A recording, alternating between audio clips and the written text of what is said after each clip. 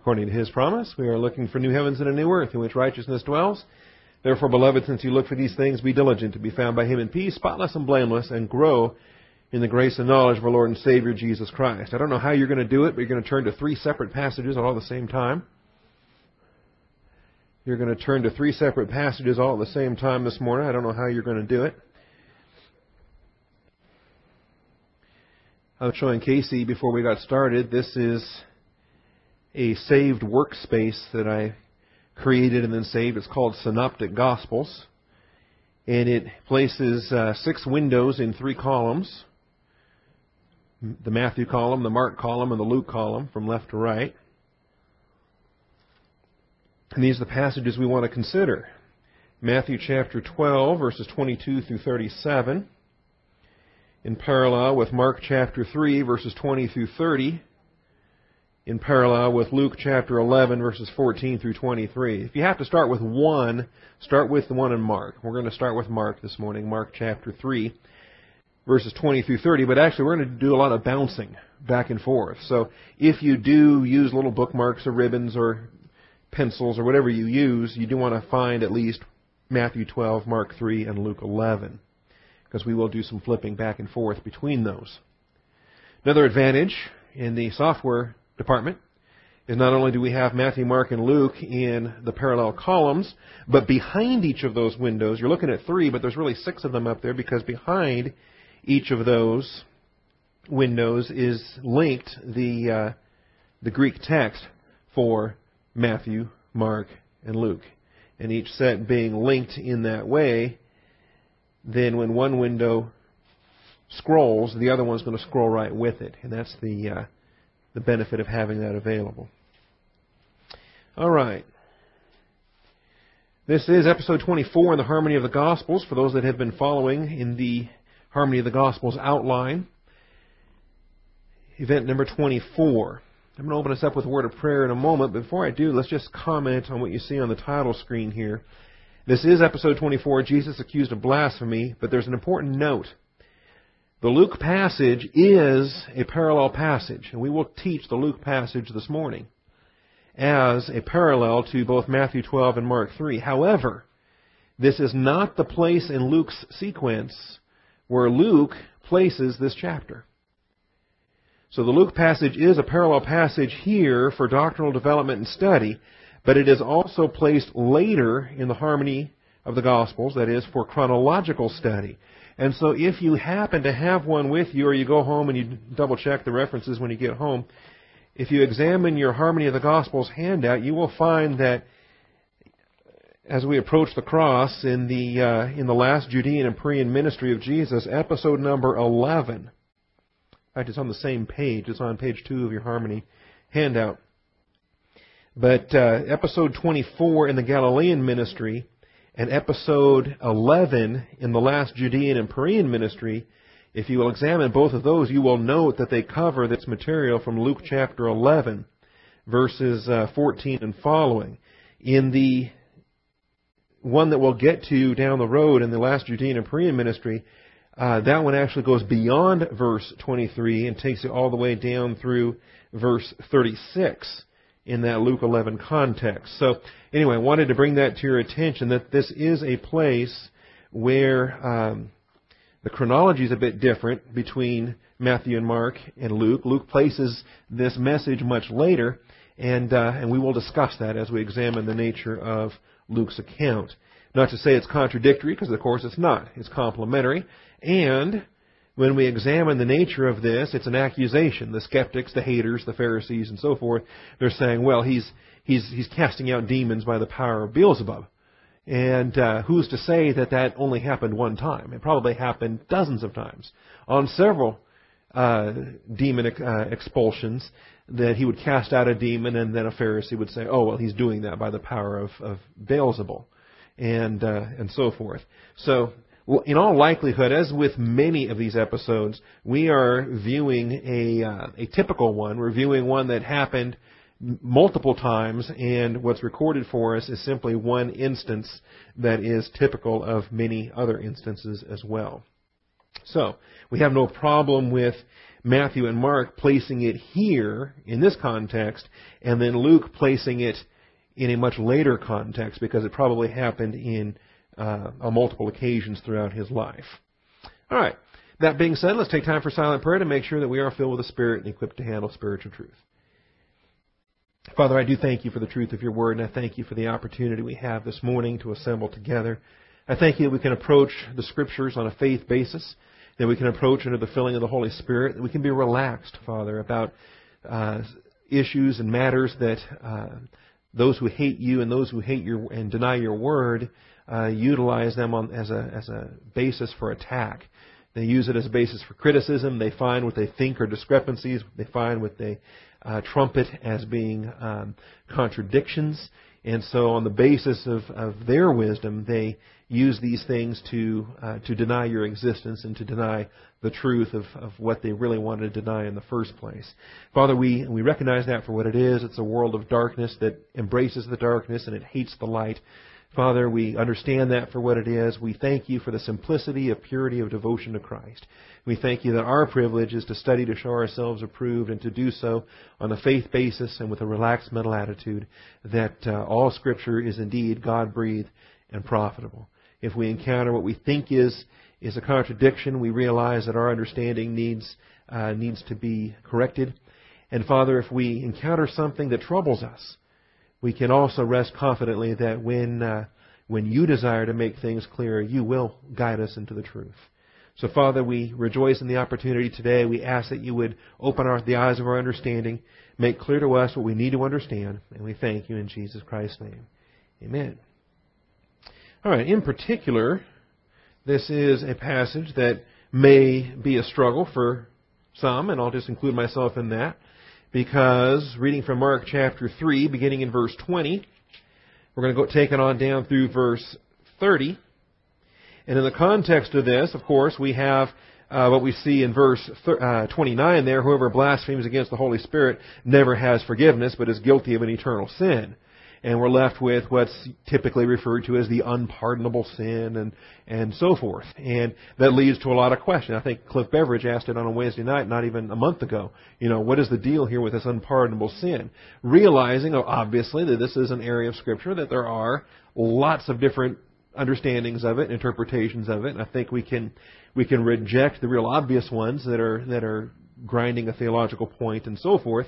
We can reject the ones that say, oh, well, this is talking about losing your salvation, because we recognize you can't lose your salvation. All right, so just out of hand, we can dismiss the ones that we know that are inconsistent with all of Scripture, and then the ones that we can't just immediately dismiss, they have to be considered. We have to examine them, and in the context of the passage, come to a determination as far as what we are convicted of in the understanding of this text. All right, I'm going to start with with Mark as the first gospel that we'll look at, because the first point of study comes out of Mark and Mark alone, and then we'll bounce back and forth between them from that point on. Let's look at Mark. It's the shortest of the accounts, 11 verses here. Verse 20 says, "And he came home, and the crowd gathered again to such an extent that they could not even eat a meal. When his own people heard of this, they went out to take custody of him, for they were saying, he has lost his senses. The scribes who came down from Jerusalem were saying, he is possessed by Beelzebul, and he casts out demons by the ruler of demons. And he called them to himself and began speaking to them in parables. How can Satan cast out Satan? If a kingdom is divided against itself, that kingdom cannot stand. If a house is divided against itself, that house will not be able to stand. If Satan has risen up against himself and is divided, he cannot stand, but he is finished." Verse 27, "But no one can enter the strong man's house and plunder his property unless he first binds the strong man, and then he will plunder his house. Truly I say to you, all sins shall be forgiven the sons of men, and whatever blasphemies they utter. But whoever blasphemes against the Holy Spirit never has forgiveness, but is guilty of an eternal sin, because they were saying he has an unclean spirit." All right, that takes us down through verse 30. That's the shortest of the accounts. We will relate it to Matthew 12 and Luke 11 here shortly. as we spot differences and distinctions between them. All right. Yeah, let's just give you point one to start with. This episode takes place in Capernaum. Remarkably, it is described as home. It's a remarkable term, given the nature of the Lord's ministry and the fact that He had no home, so to speak, in terms of a residence, in terms of property, in terms of ownership. We're told that the birds have their nests, the foxes have their holes, but the Son of Man has nowhere to lay His head. In other words, He Himself did not possess property or own a home. He made arrangements for His family to have a place to stay. He was faithful in His temporal life responsibilities. He made certain that His mother had a place to stay, that His brothers and His sisters were taken care of. Even while He's hanging on the cross, He's making the arrangements for Mary's care, demonstrating that the temporal life details don't stop just because you're in ministry. If anything, this text here demonstrates that temporal life details, they may not stop, but they may become overwhelming because of the ministry. And we'll have some comment to make on that as well. Nevertheless, the phrase home here is rather interesting, that He came home. This was the base of operations. This was the place that He would then launch forth to a variety of different speaking tours. He went from city to village, we've learned. He had a very thorough ministry throughout the Galilean region, but this was the base. This was the home base of operations. This would have been, He would have had one domicile that He would reside in when He would be staying here in Capernaum. He would have one synagogue that He would regularly worship in and teach in when He was in Capernaum. But it was from here that He would then launch out into the variety of the speaking tours as He would go from village to city, as we've examined it already. But it is interesting that it's called home, as it's an awkward thing for anybody. If you ask somebody, well, where's home? Well, what do you mean by that? You talking about where I was born, where I was raised, or where I live now? All three of which could be considered home one way or another. In some cases, if it was too long ago and you don't really identify with it anymore, then it's not home anymore. In other cases, maybe it is, because you return there with some frequency and you still consider your heritage there as a part of your person.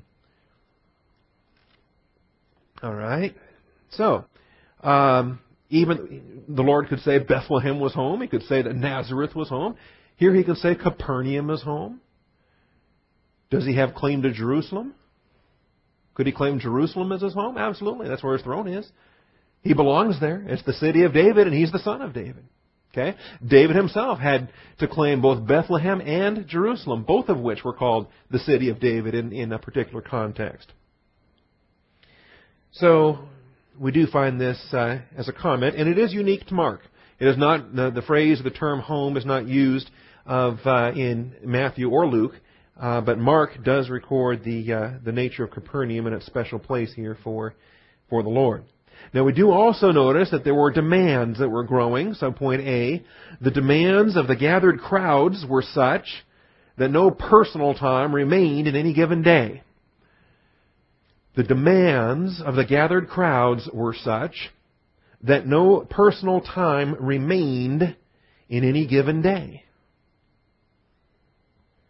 Such as Mark points out. Remember, Mark is the gospel of the servant. He thinks of these kind of things. Matthew is presenting Christ the King. Luke presents Christ in His humanity, Christ the man. John presents Christ in His deity, the Son of God. But Mark is proclaiming Christ the servant. And so many of the details that we find in the Gospel of Mark are geared towards things that a servant would observe. A servant is concerned about when meals are taken. The servant is concerned about how does the serving take place. The servant is concerned about many of these details. And he's pointing out here that, as we read in verse 20, He came home and the crowd gathered again to such an extent that they could not even eat a meal. The Lord and His disciples, when do you get a break? When do you get time to just stop? Because the crowds are always, at the door. We need healing. We need a demon cast out. We need this. We need that. We need you to make more food for us. And they haven't even gotten to the bread of heaven message as he multiplies the loaves and the fishes and some of those things, is already to this point, and it will get worse. It will get worse.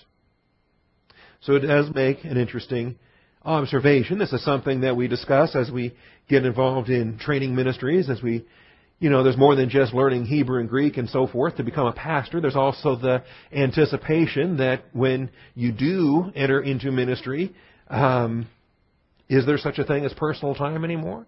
Is there such a time as a personal life? Does your wife understand that you're going to get phone calls 7 days a week, 24 hours a day? Is she prepared to live with that? Or is she going to hate you for it when those events come up? To such an extent, they could not even eat a meal. You're trying to sit down for dinner. It's the first time you've seen your spouse all day, and you sit down, you're getting ready to eat, and there's a knock on the door. Or the phone rings, and put it in the refrigerator, I'll microwave it when I get home. That kind of thing. Okay? It's the nature of it. Not saying it's a problem, not saying that it's sinful or wrong or whatnot, but that's what it was, and the Lord dealt with it. Then his family, his own people, that is, his own kinsmen, his relatives, these would be his immediate family, Mary and his brothers and his sisters, probably some cousins and whoever else. Your family doesn't always understand what's up with the ministry. Your family can't figure out why you never come to the family reunions anymore. You say, well, duh, you're scheduling them on Sundays. You weren't such blithering idiots, and you maybe schedule it on a Friday or a Saturday, then yeah, we'll stop in. But you hold them on a Sunday, and you hold them 5-hour drive away, well, yeah, we're not going to be there, sorry. And if they have problems with it, they say, well, how come you're not coming to any of our family reunions? Say, well, how come you're not coming to any church services? Spell it right out. The family won't necessarily be like-minded when it comes to ministry. And we see that under point B. Jesus' earthly family thought that the entire ministry was out of control and that Jesus needed to come back to reality. The expression there is that he needed to come to his senses, that he had lost his senses. In other words, he's out of his mind. Jesus' earthly family thought that the entire ministry was out of control and that Jesus needed to come back to reality. I expect that it was a pretty profitable carpentry trade that he was involved in.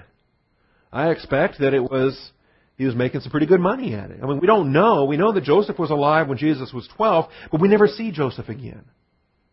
We don't know how soon Joseph dies, how young Jesus was when he becomes the man of the house. When he is working full-time, and we know 4 brothers by name. We don't know how many sisters, but they're listed in plurality, so that's at least 2 sisters, maybe more. But 4 brothers, at least 2 sisters, so there's minimum 6 children, plus him. Minimum 7 children, plus Mary, means there's 8 mouths to feed at whatever point that Joseph dies. So, we know he's a carpenter. He's the son of a carpenter. We know that he had business arrangements. And we don't know how profitable he was or whatnot, but we know he was sinless. So we know he was a good worker. He was a hard worker.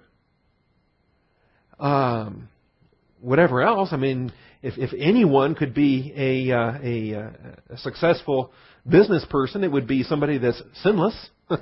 So, and I would expect he was very profitable in that. And so he gives up that ministry at about 30 years of age, or at least 30 years of age, probably up to 35 years of age, and starts preaching the Bible. I can just imagine James and Jude and Simeon and Joseph, his brothers, this isn't going to last. Okay, big brother, he's always been, kind of religious. He's always been a Bible thumper. He's always been, Mr. Goody Two-Shoes. So, okay, fine. He wants to teach Bible. Great. He can do that, but it's not going to last. He'll want to come back for the money. See? Because he's going broke. He's starving to death over here. I've been told the same thing. Stan Newton's been told the same thing. Other pastors I know have been told the same thing. They're passing very lucrative career field opportunities and so forth, and you're not going to last. In any event, they're going to take custody of him. They're going to take custody. You know how controlling that is? Why is it that legalism wants to be in control of everybody else's life? They're going to take custody of him, as if somehow they're the authority and he has to do what they say. And by the way, everybody tries to do that. The Pharisees will try to do that. The different groups will try to do that. They're going to try to make him king. They're going to take him by force and make him king. Why is it that everybody has these ideas of what everybody else needs to do, instead of just simply taking care of your own spiritual walk? All right, now, interestingly enough, when we get after verse 21, we don't have in Mark, we don't have described the actual demoniac that he heals. In Mark's record, in verse 22, it just says the scribes who came down from Jerusalem were saying, he is possessed by Beelzebul. Beelzebul. We'll talk about the different spellings on that here in a moment. Beelzebub, however you want to pronounce it. They accuse him of being demon-possessed. Interesting. As particularly when you consider the utter blasphemy of beholding the Son of God, the Spirit-filled, Spirit-indwelled Son of God, accomplishing the Father's work, and calling him Satan. Let's go over to Matthew at this point. As I say, it's a bit awkward. We're going to do a lot of bouncing back and forth, because Mark doesn't make any reference to a healing that takes place. But both Matthew and Luke describe the healing. We're told that a demoniac in Matthew, a demon-possessed man who was blind and mute, was brought to Jesus, and he healed him so that the mute man spoke and saw. I used to know a man that was really critical about the pronunciation of moot. And he was very aggravated anytime you pronounce the U with the U sound. And so if you said mute, he would come down hard on you and say, no, it's moot. It's not pronounced mute, it's pronounced moot. And it's a dumb thing to be hung up on, because either pronunciation is acceptable depending on your dialect and region and so forth. So, I don't know what it is in Texas, but I grew up saying mute, and I don't care. Does it really matter? I mean, can we find something more serious to fight about? All right. The thing was, this guy, he was a hick from I don't know where he was from, and he had the dumbest pronunciations of any other word in the whole dictionary practically. But the one that drove him up a wall, he always commented on it, was moot. All right, so the demoniac. Now, in Luke, he's not called a demoniac, but that's what he is. It just says he was casting out a demon, and it was mute. The demon itself was mute. And because the demon was mute, when it was in possession of the human being, then the result there being the human being was also mute. So the demon was mute. And when the demon had gone out, the mute man spoke, and the crowds were amazed. In both the Matthew and the Luke account, as well as Mark, this is credited to demonic power. The crowds were amazed. When the Pharisees heard this, Matthew 12:24, when the Pharisees heard this, they said, "This man casts out demons only by Beelzebul, the ruler of demons." And you say, who is Beelzebul? Never heard of him. Well, it's another name for Satan, and we'll describe that title for you here in a moment.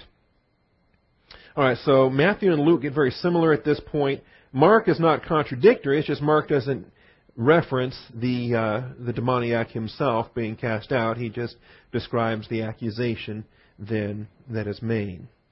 So point 2, Jesus heals a demoniac. And the resultant criticism opens a door of opportunity for teaching. The resultant criticism. I find it remarkable. Jesus never let the criticism destroy him. He never let it hurt his feelings. I'm sure it must have hurt. Nobody likes to be maligned and slandered and ridiculed, especially when you don't deserve it. I mean, at least when you deserve it, you still don't like it, but at least you can admit, okay, I deserve that. All right, it's true. There's at least a tiny part in the back corner of your mind that if it's legitimate, you still don't like it, but at least you can acknowledge, okay, it's true.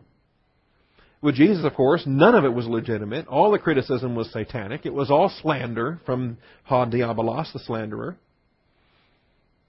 Jesus heals a demoniac, and the resultant criticism opens a door.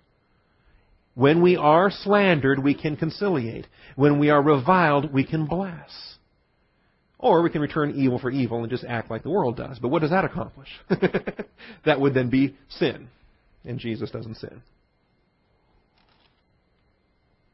So, if you're criticized, if you're maligned, if you're attacked, consider it all joy. Don't consider it a strange thing. Because they attacked the Lord. Well, why do you think you claim privileges that He didn't have? Why are we entitled to not be maligned when He was maligned? He views it as an opportunity, an open-door opportunity for teaching angelic conflict principles. Now here he is, he's face-to-face with a group that he's called a brood of vipers. These Pharisees, these scribes, these religious leaders from Jerusalem, they are under demonic teaching. They are under satanic influence. They're not physical offspring of fallen angels, but they are spiritual offspring in the sense that they are doing the desires of their father. You are of your father, the devil, and you want to do the things that are pleasing to him. And he's called them a brood of vipers. John the Baptist has called them a brood of vipers. It's clear who they're serving. But then there's these bystanders, and they're amazed. Some of them even, let me flip my paper Bible over to Matthew. Some of them are even starting to put two and two together with some previous Bible studies they've looked at having to do with the throne of David. They're starting to say, wait a minute, could this be the son of David? As we look at in verse 23, all the crowds were amazed and were saying, this man cannot be the son of David, can he? Now, it's a skeptical question. It's phrased in a skeptical manner, and the syntax of that Greek question demands the answer to be no. They're asking it incredulously. He can't possibly be the son of David, can he? And so they want the answer to be no. They expect it to be no. They're terrified that it might be yes. But just the fact that they're asking it demonstrates they're starting to think through some things. They're almost afraid of what the answer might be. But it's an opportunity. And because of them, they're going to get some teaching. They're going to get some teaching about Beelzebul. They're going to get some teaching about angelic conflict. They're going to describe what happens when a house is divided against itself. And they're going to see, indeed, that the kingdom of God is at hand. It is upon them. And this is just finger work. This is just finger work. Are you excited about this? Big deal. This is the finger of God. Wait till you see the work of His hand. Wait till you see the work of His arm. With a mighty hand and an outstretched arm, He's going to bring Israel back into the land for covenant blessings. This is just finger work. Now, in Matthew's account, Jesus, this is subpoint A, according to Matthew, Jesus healed a blind and mute demoniac. Jesus healed a blind and mute demoniac.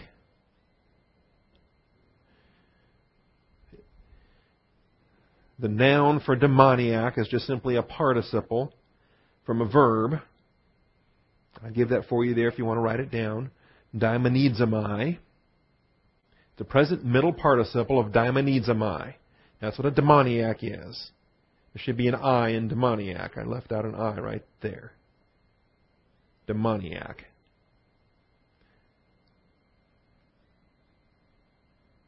It's a typo on paper, too.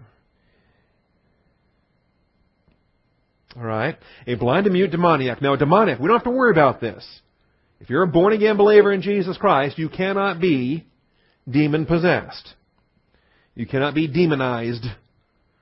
Demonized might be a better word than demoniac, if the ization process communicates better for us. This is the process of being demonized. That is, a demon has taken control. He has filled you.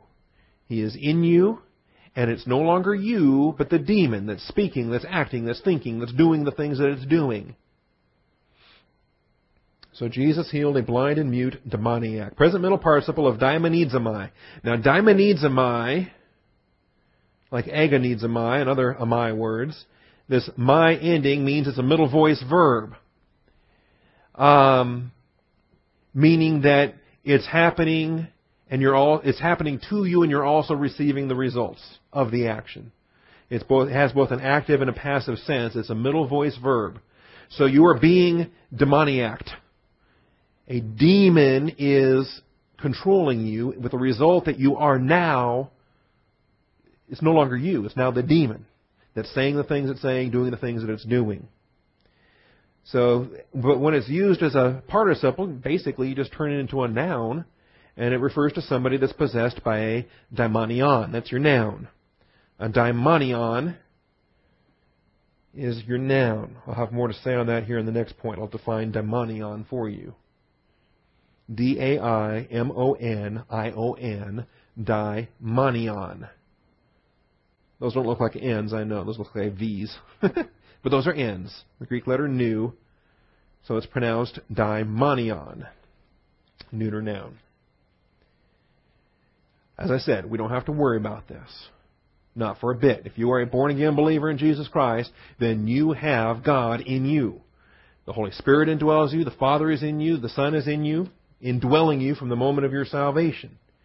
And as this passage here even describes, in verse 29, how can anyone enter the strong man's house and carry off his property unless he first binds the strong man? We know whose house we are now. We belong to the strongest strong man in the universe because we belong to God Himself. And so the omnipotence of God as the strong man, we belong to Him. We're His house. We're a temple of the Holy Spirit who dwells within us. And so we can lose the filling through carnality, but we can never lose the indwelling. We do belong to God. And we cannot be bound. We cannot be plundered. The unbeliever, though, has no defenses. The unbeliever has no defenses. In medical terms, we talk about immunities, right? Your immune system builds up an immunity, or you build up a tolerance, or you build up a resistance. And even things that mutate and change. There's now people are developing resistant strains, and different viruses, and they're resistant to different penicillin and other antibiotic treatments and whatnot. It's fascinating. The nature of the curse and this fallen body that mutates and morphs and is always in a negative way. Evolutionists hate that. We never mutate for the better. We're always degenerating because of sin. The curse is degenerative. Everything that mutates gets worse. All right? No matter how many times you watch the X-Men, you're not going to mutate into superpowers. Now, an unbeliever has no resistance to demons. An unbeliever has no choice. If a demon decides to take custody of an unbeliever, it will happen. All, of course, under God's permissive will. All right. Luke, Jesus casts out a mute demon. Jesus heals a blind and mute demoniac. But in Luke's record, Jesus is casting out a mute demon. It ascribes the adjective mute to the daimonion himself. The fact that the demon is mute. And since it's no longer the person, but the demon, it's an appropriate statement. The noun daimonion is number 1140 in the Strong's Index. It's the very next word. Strong's just alphabetized his index. And so number 1139 is daimonizomai, and number 1140 is daimonion. We did actually a larger study on this back when we did the Galilean ministry of Jesus, episode 5, the demoniac that was healed on the Sabbath day. So we did work on the vocabulary already, pointing out that to the Greeks, a daimonion was a spirit being. Something inferior to a theos. Theos meaning God. So to the Greeks, Zeus was a theos. He was king of the gods. And Apollo was a theos. And Athena and Aphrodite, they were theoi. That's masculine. They were theoi. They were feminine gods. Okay? You had all your gods. They were all theoi. But they viewed daimonion as being greater than humans, but less than gods. Now, that's coming from a polytheistic worldview, but it's not that far off, is it? Inferior to God himself, but clearly superior to human beings, is the angelic realm of existence. We must recognize the angelic realm of existence is superior to present humanity. Now, glorified humanity in eternity will be above the angels. But for the time being, present humanity, mortal humanity, is inferior to the angels. I think we're solid on that. When Jesus Christ became flesh, He became for a little while lower than the angels. And that's the pattern as we draw it out. Oftentimes I draw it on paper. Let me switch to this.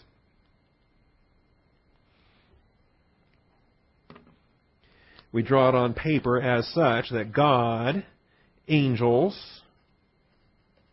and man. Now just because angels fell, 1/3 of them became fallen angels. And of course 2/3 remained faithful. We can call them faithful angels. Sometimes they're called elect angels, but that always bothers me. I want somebody to define for me the doctrine of angelic election. Find me some Bible verses to point that out. All right? But regardless, even the fallen angels are still higher than humanity. Intrinsically. In their might, in their power, in their glory. Satan is still glorious. You ever think about that? But he is glorious in a fallen way. Now, the nature of the fall, this is what I always find fascinating. The nature of the fall is here with Satan. And he was the top dog of all these angels. He was the number one. Full of wisdom, perfect in beauty. Then you have others like Michael and Gabriel, these at archangel levels, and then you got your other minions and lackeys and messengers. They're in a hierarchy. They're in a rank structure. Not all angels are equal. Now Satan was the highest. He was higher than any other angel below him, but he wasn't satisfied with that. He lusted after a seat that he was not entitled to, and so he comes up here and he says, I will be like the Most High God. He exalted himself, which is the pattern we have to avoid the pattern of evil, the pattern of selfishness, self-promotion, pride, and all of that. But God lowered himself, and this is the kenosis, and he came down, and he didn't just come down to the angel level. I think the angel of the Lord that we find in the Old Testament, when Jesus Christ appears in a Christophany as an angel level, that was one measure of humility in itself. But he then went even beyond that through the virgin birth, and he became for a little while lower than the angels. Emptied himself, that is, he laid aside his privileges, he stopped exercising his attributes of deity, and he accepted the finite limitations of human mortality. And because of this now, he was faithful down here at this level. So in his resurrection and glory, he is now much higher than the angels, and he's not only is he much higher than the angels, but he's bringing us much higher than the angels. All right? That's the nature of our glorification. That's what... now, how much of that did Satan understand? Did he know that these worms... That's what he considers humanity. I mean, what are we compared to him? He gives us no more thought than we would give a typical cockroach. It's just something to be stomped on. You don't really want them around. They disgust you. So you stomp on them. That's how fallen angels view humanity. Did he know that our destiny was to be exalted above him? Did he understand that? I think he did. The rabbis thought he did. And that was the nature of his exaltation, that he wanted to exalt himself. He was unwilling to accept that lesser position, and yet it's to God's glory that we accept the lesser. It's God's glory that we serve rather than be served.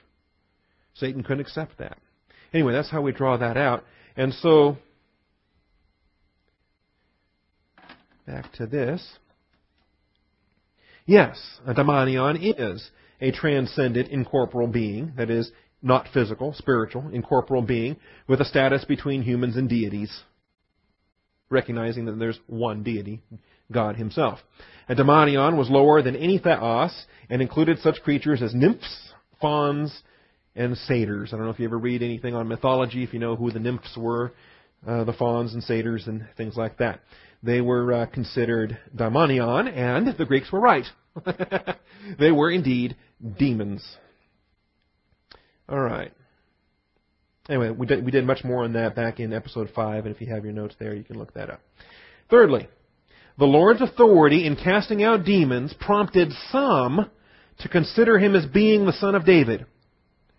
Prompted some. See, the thing about all these miracles was that it was leading to some uncomfortable conclusions. Even Nicodemus had to admit. In John 3, he says, we know you've come from God as a teacher because no one can do these miracles that you're doing unless God sent them. The Pharisees had to acknowledge that. They couldn't write it off. At least they couldn't write it off in chapter 3. But now it appears that they found what they think could be an explanation. Oh, well, he's doing these signs and wonders by demonic empowerment. Just as Pharaoh's magicians did signs and wonders by demonic empowerment. Just as sorcery and witchcraft and divining and all these things, they use witchcraft. They use demonic powers. See. By the way, I hope you understand that stuff is real. I mean, you can read fictional accounts and people get all buggy about stupid things. They think the world's coming to an end because of some Harry Potter fictional series or something. I'm not worried about fiction. But the reality of demons in our world today is serious business. And the largest church of Satan in the United States of America is San Francisco, California. You know where the second largest church of Satan is? Right here, Austin, Texas. We live in a haunt of demons.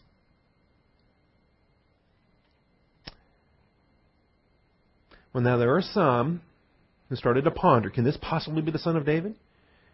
But their question is a skeptical one, and some wanted more miracles as proof. This just kills me. All right, let's go over now to Luke. See, I'm trying to identify with you folks. I'm doing the same thing. I'm using paper and bookmarks. Luke 11:16. The easier thing for me would be just go back to my Bible software and look at it there. Some of them said he cast out demons by Beelzebul, the ruler of demons. Others, to test him, were demanding of him a sign from heaven. You realize how insane that is? He just gave them a sign. He cast out a demon. Now they're saying, well, show us a sign so that we know that this other sign was really from heaven.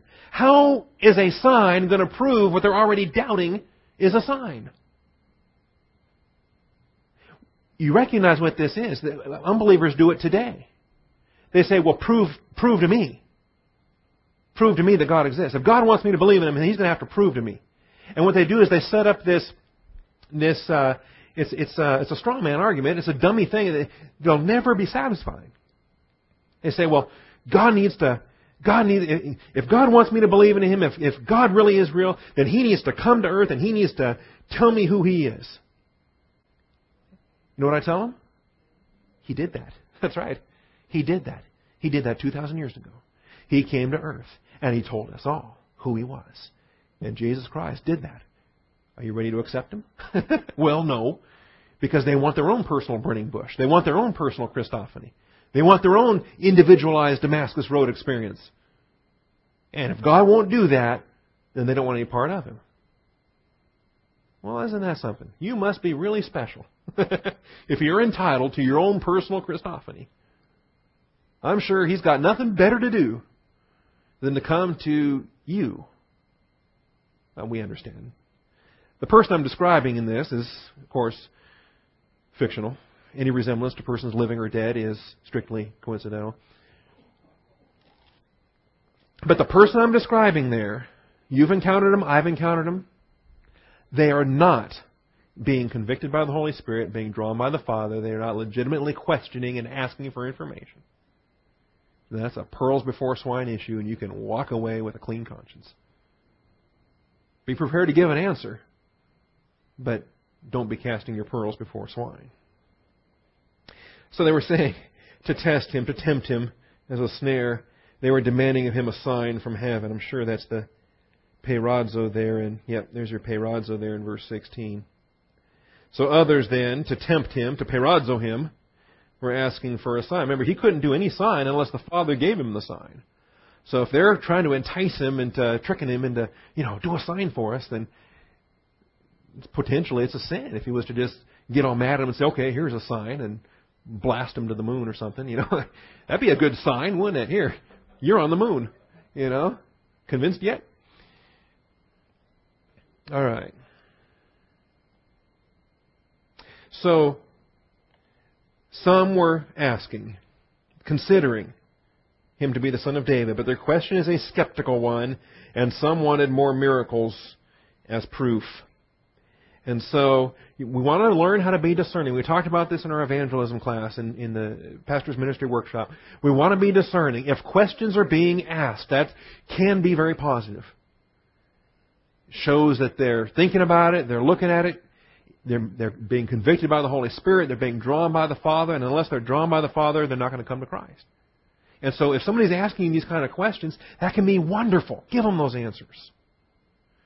But also be aware that if it's a skeptical question, if it's a question that underneath it is unbelief, underneath it is hatred and hostility, can God make a rock so big He can't lift it? All right? Yes, that is a question. I wouldn't view that as positive volition. I wouldn't view that as someone being convicted, someone being drawn, someone who really wants answers. If God's a God of love, then why is there so much suffering in this world? If Jesus really loves you, this I know because the Bible tells me so, well then why does my loved one have to go through 2.5 years of pain and suffering and stage 4 colon cancer? God can't really be a God of love, or He wouldn't allow that. See, you can tell, all right? That's hostility. Say, well, there's answers to all those questions, but you don't want to hear them. I'll be praying for you. Let it go. Just let it go. All right. Point 4. The brood of vipers accuses the Lord of being possessed and using satanic power to cast out Satan. The brood of vipers accuses the Lord of being possessed. We saw that in Mark 3:22. Saying He's possessed. And using satanic power to cast out Satan. He casts out demons by the power of Beelzebul, the ruler of demons. We'll have notes on these as well. Now, it's an interesting accusation. I mean, just the fact that they're making an accusation that speaks volumes. Because the nature of accusing and excusing is not our role as redeemed believers walking in the newness of light under the influence of grace and so forth. That's not the Christian way of life. Accusing and excusing, that's the role of sin. That's under the influence of pride. That's under the influence of the doctrines of demons, satanic influence and teaching, making these accusations. The devil's always been accusatory. Even his I wills are accusatory. When he says, I will, each I will is an accusation that God didn't. And so because God didn't, I will. God didn't seat me high enough, so I'll do it. God didn't give me enough honors, so I'll take them. Jesus says, you're not supposed to be exalting yourself, taking the honor to yourself. If He promotes you, you're promoted. If He anoints you, you're anointed. So everything is accusatory in pride and Satan's mindset. He is the accuser. Night and day He accuses Jesus tells the tribulational martyrs, He accuses your brethren night and day. He is the accuser. Now, you can't just, if somebody levels an accusation, you don't just say, well, you're doing that under satanic influence. Trust me. Human beings can, in their own carnality, launch into accusations. But the pattern they're following when they do that is a satanic pattern. So whether it's prompted by a satanic influence or whether it is just simply prompted by a human carnal influence, it still is following a satanic pattern rather than following God's pattern through the example of Jesus Christ. Now, in Mark it says that he was being possessed. In Matthew, Mark, and Luke it says that he was doing it by this power. So we read it in verse 24 of Matthew 12. The Pharisees heard this. They said, this man casts out demons. And ekballo by this, the same vocabulary in all three Gospels. Ekballo. Ballo is to throw or to cast, and ek is out, like exit. So ekballo is to cast out. It's the same vocabulary throughout all three Gospels. But he casts out demons only by Beelzebul. And we'll give you the vocabulary and study on who Beelzebul is. Beelzebub in the Old Testament. All right. The ruler of demons. He's not a demon, but he's the ruler of demons. He himself is Satan, the fallen angel, the highest of the fallen angels.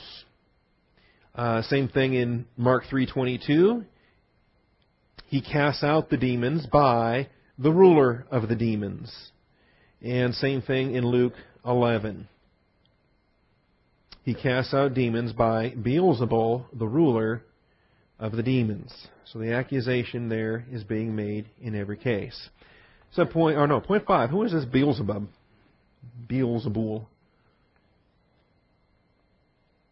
Beelzebul. You want just a clue? Hold. Do you have enough fingers? Right now you're in Matthew, you're in Mark, and you're in Luke. Okay? And if you're in Matthew, Mark, and Luke, then you're already seeing 3 of the 4 places in the New Testament where Beelzebul occurs. The other one, if you just want to flip 2 pages back to Matthew chapter 10, you'll find a use of Beelzebul there. Matthew 10:25. It is enough for the disciple that he become like his teacher, and the slave like his master. If they've called the head of the house Beelzebul, how much more will they malign the members of his household?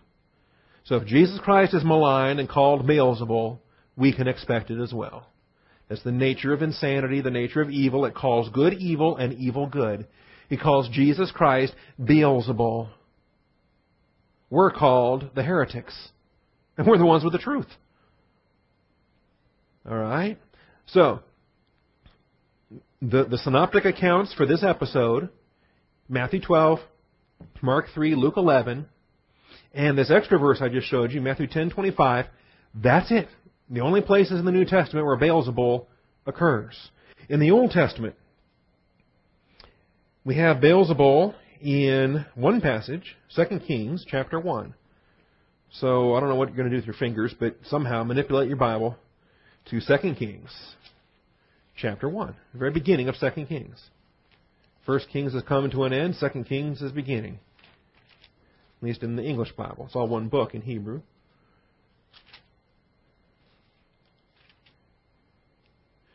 It's all one book, and by the way, that one book is called 2 Kings.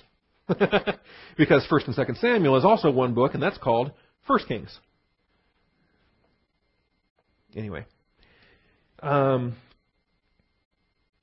Moab rebelled against Israel after the death of Ahab. Yeah, that's the happy news. All right. Remember Ahab and Jezebel? They're dead. Okay. They were wicked, although Ahab actually had a bit of repentance there at the end of his life. Jezebel didn't. Anyway, they're dead. And that serves as kind of a dividing line between our English 1st and 2nd Kings. So 2 Kings gets started now. Moab rebelled against Israel after the death of Ahab. And Ahaziah fell through the lattice in his upper chamber, which was in Samaria. Remember I told you, kings, you got to stay off the roof. Stay off the roof.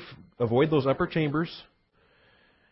So he fell through the lattice which was in Samaria, and he became ill. So he sent messengers and said to them, "Go inquire of Beelzebub." Beelzebub or Beelzebub. The shuruk, as we learned last night in Hebrew class, is a long oo sound. And so rather than bub, it should be boob. Beelzebub, the god of Ekron, whether I will recover from this sickness. He's possibly terminal. He doesn't know, but he wants information. And so he sends his messengers to go ask Beelzebub, the god of Ekron, capital city of the Philistines. Philistines had 5 capital cities. One of the 5 was Ekron. But the angel of the Lord said to Elijah the Tishbite, "Arise, go up to meet the messengers of the king of Samaria, and say to them, is it because there's no God in Israel that you're going to inquire of Beelzebub, the god of Ekron?" What are you going to him for? First of all, he doesn't exist. He's just a demon posing as a god. You don't have any answers. Why are you going to Ekron to ask their God? You're a king of Israel. "Now therefore, thus says the Lord, you shall not come down from the bed where you have gone up." It's remarkable. Was this a terminal illness? Could he have recovered if he had inquired of Jehovah Elohim, the Lord God of Israel? Could he have could he have recovered? I believe he could have. Because the statement in verse 4 says, "Therefore, thus says the Lord, you shall not come down from the bed where you have gone up, but you shall surely die." And you wonder, was that sin unto death applied? I'm getting a little bit of a preview because tonight we're going to take a look at the sin unto death. But was that applied as a divine discipline consequence to his decision there to inquire of Beelzebub rather than inquiring of Yahweh, Jehovah Elohim? So you shall not come down from that bed. And then Elijah departed. So verse 5, when the messengers returned to him, he said, "Why have you returned? You're back too early. You couldn't possibly have traveled to Ekron and back. They just out and gone. It's like you're out running an errand and then you show up and your wife says, 'Well, that was quick.' Yeah, I forgot the checkbook. I forgot my wallet, or I forgot something. I didn't make it all the way to the store and back. I made it to the driveway and came back inside." So the messengers returned to him. "Well, why have you returned?" They said, "Well, a man came up to meet us and he said, 'Go return to the king who sent you.'" And here was this message, a real sarcastic message. "Is it because there's no God in Israel that you're sending to inquire of Beelzebub, the god of Ekron? Therefore, you shall not come down from the bed where you've gone up, and you shall surely die." And he said, "Well, what kind of man was he?" "Well, he was a hairy man with a leather girdle around his loins." And he said, "Aha, it's Elijah the Tishbite." Wasn't dressed like your typical Baptist pastor. All right. Anyway, it's a great story. It's a wonderful story. I like it. And then the story that comes after it's wonderful too, when these 50s keep going up the hill and getting blasted. All right. Well, so here's the ministry of Elijah. Elijah's got history with Baal, right? Back in the Ahab and Jezebel days, Elijah had a wonderful contest with the prophets of Baal. Elijah even was able to taunt and mock Baal. Because, of course, Baal doesn't exist. Maybe he can't hear you. Maybe he's on a vacation. Maybe he's in the bathroom. Shout louder. And they're cutting themselves and screaming and doing all this stuff, trying to get fire to descend on this altar, and it wasn't happening. Elijah had a great victory on that day. So Elijah's got experience when it comes to Baal.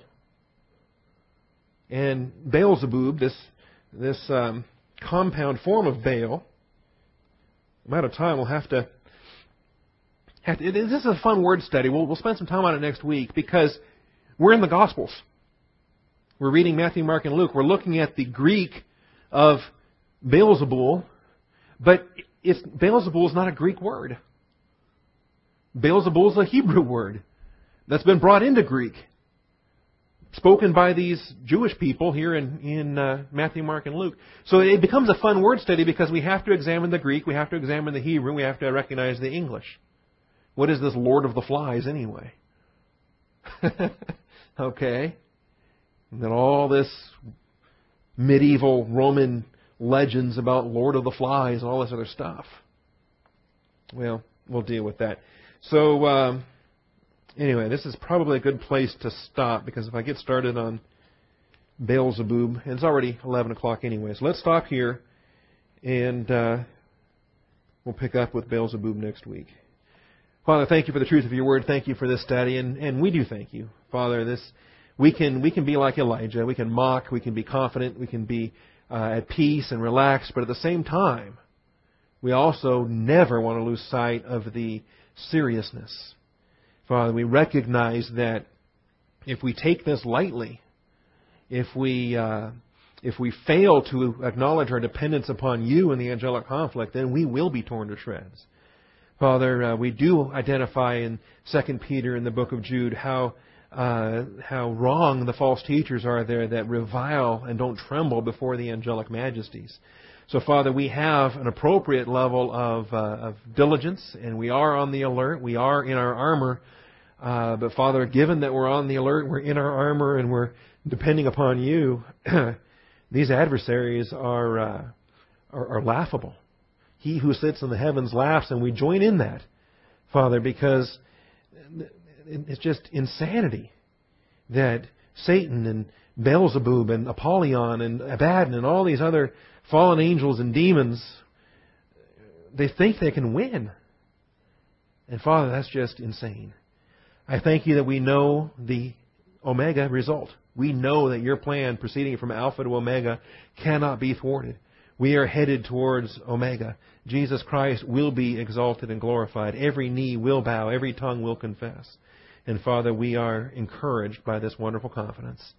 So Father, bless us as we depart. Keep our armor on. Keep us on the alert. We know when we delve into demonic studies that the conflict intensifies. But Father, we can smile at the future because we know the truth of your word. Thank you, Father. In Jesus Christ's name we pray. Amen.